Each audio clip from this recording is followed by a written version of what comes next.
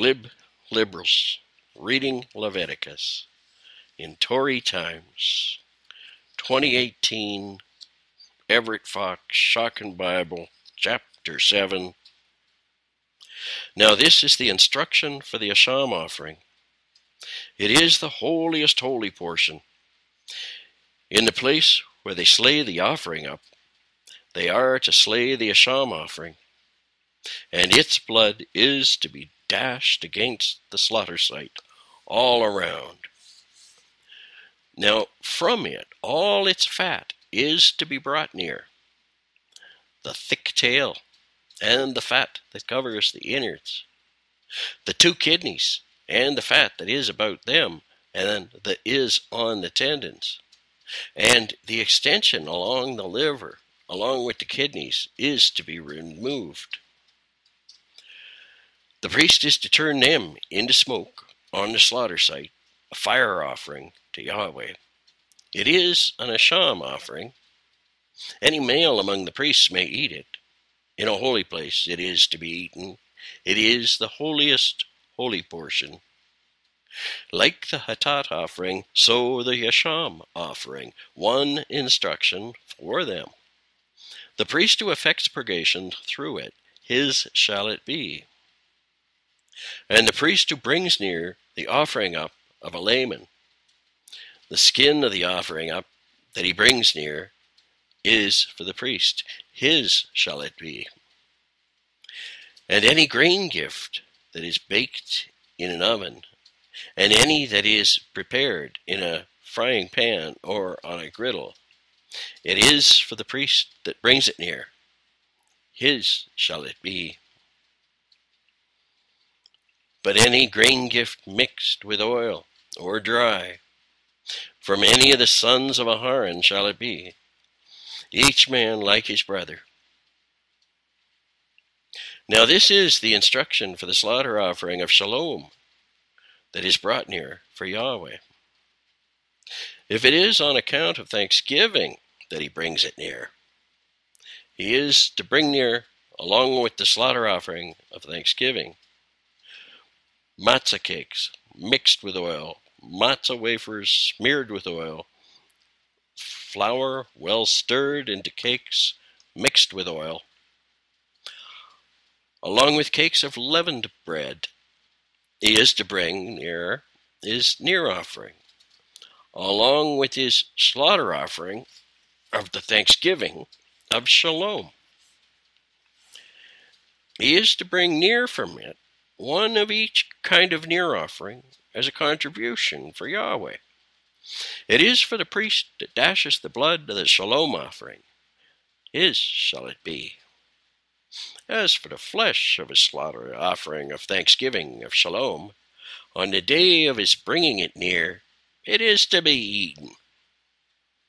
He may not leave any of it until morning. Now if a vow offering or a free will offering is his slaughtered near offering, on the day of his bringing near his slaughter offering, it is to be eaten. On the morrow, what is left of it may be eaten. And what is left of the flesh of the slaughter offering, on the 3rd day in fire it is to be burned. Now, should there be eaten, yes, eaten, any of the flesh of his slaughter offering of Shalom on the 3rd day, it is not acceptable for him that brings it near. It will not be reckoned to him. Tainted meat shall it be considered. And the person who eats of it, his iniquity he shall bear. Flesh that touches anything tamai is not to be eaten. In fire it is to be burned. As for other flesh, anyone ritually pure may eat the flesh, but the person that eats flesh from the slaughter offering of Shalom that is Yahweh's, while his tumah is upon him, cut off shall that person be from his kinspeople.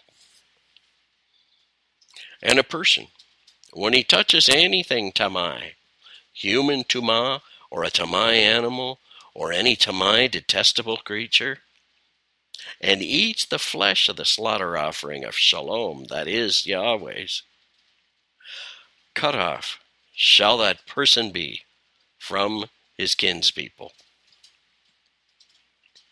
Yahweh spoke to Moshe, saying, Speak to the children of Israel, saying, Any fat of an ox or a lamb or a goat you are not to eat. Now fat from a carcass, fat from a torn animal, may be used for any work purpose, but eating, you are not to eat it. For whoever eats fat from an animal from which a fire offering may be brought near for Yahweh, cut off shall the person be that eats thus from his kinspeople. And any blood you are not to eat throughout all your settlements, either of fowl or of domestic animal. Any person that eats any blood, cut off shall that person be from his kinspeople. Yahweh spoke to Moshe, saying, Speak to the children of Israel, saying, He who brings near his slaughter offering of shalom for Yahweh, it is to bring his near offering himself to Yahweh from his slaughter offering of shalom. His own hands are to bring the fire offerings for Yahweh. The fat, along with the breast, he is to bring it. The breast for elevating it as an elevation offering before the presence of Yahweh. And the priest is to turn the fat into smoke on the slaughter site, and the breast is to be Aaron and his sons. Now the right thigh you are to give as contribution to the priest from your slaughter offerings of shalom. He who brings near the blood of the shalom offerings and the fat from among the sons of Aharon, his shall it be, the right thigh as a portion. For the breast to the elevation offering, and the thigh of the contribution, I take from the children of Israel, from their slaughter offerings of shalom, and I give them to Aharon the priest and to his sons as an allotment for the ages, for the children of Israel.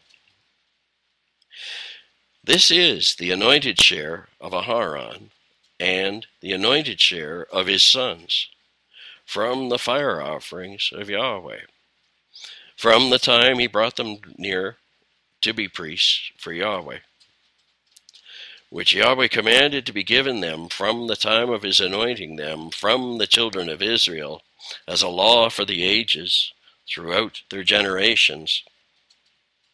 This is the instruction concerning the offering up, considering the grain gift, concerning the Hatat offering, concerning the Asham offering, and concerning the mandate offering, and concerning the slaughter offering of shalom, that Yahweh commanded Moshe at Mount Sinai at the time of his commanding the children of Israel to bring near their near offerings to Yahweh in the wilderness of Sinai. End of chapter 7. Chapter 7. Irregular receipts in consumption and sacrifice. Irregular receipts across the boundaries from the regular Olah, Mincha, and Shahat to the less loaded Shalamim sacrifices. Let's clarify what is sacrificed, who can handle it, its inclusions and exclusions, what counts. The range of categories is defined as vows. For what? By whom?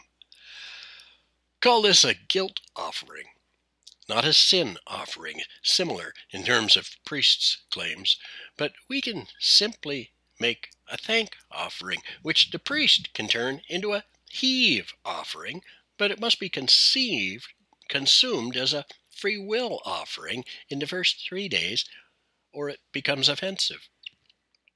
You can't dump junk or unclean stuff. If you do, it's burnt up. If people consume the unclean, they are shunned. Part of this passage reminds me of fundraising as distinct from the sounder rhythms of generosity and sharing. The motives of participants get slippery. The connection to the fundamental spiritual issues is lost. I wince at our Junk for Jesus sales, the unspoken rules of stuff that's not good enough for Kisiji, and our notions that capital repairs and maintenance of million-dollar heritage buildings can or should be funded by bake sales. The fat and blood in this sacrificial system are not for consuming. Sure, the animal blood is splashed on the sides of the altar and the fat is burned on the top of the fire, providing more of a spectacle for the senses. At home, with most of your flock, is it prohibited to eat fat? No.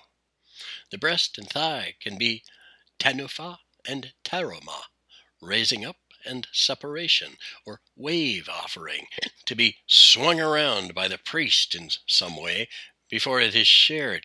This is votive or promise. This is to be handled with proper intentions, or it will invalidate the sacrifice. Have you reviewed the Canadian Institute of Chartered Accountants rules for restricted trusts respecting donors' intentions and beneficial purpose?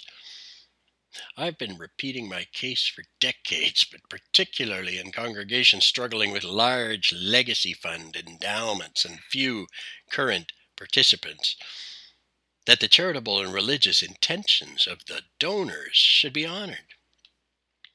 What did we intend when we accumulated the real property asset of a downtown church? For what purposes did we donate and overbuild things of beauty as well as functionality? This trust is not for a set of beneficiaries, for each other, or even the registered members of the United Church, but for purposes, God's purposes. And the threat is clear, even in this liminal region of unclarity. The intention of the donor, the trusteeship of the stewards. Don't self-serve, or you'll be banished, left out, alone, in the desert. In our current context, religious communities sitting on material endowments as if they were annuities, without the quotidian and abdominal, seasonal and annual receipt and use of most of our stuff, lose the thread of our purposes and wither and die. Of course, in the past 2 millennia, the desert of banishment, the marginal vulnerability of exiles is metaphorical. But perhaps our relegation from the main line to the sideline of our kids' and our community's interest is banishment and desert enough. And when tired, perhaps I ask, can you smell the sulfur? We first world Christians, lukewarm, in affluent churches, might do well to recover the sense of Leviticus' ultimate threat.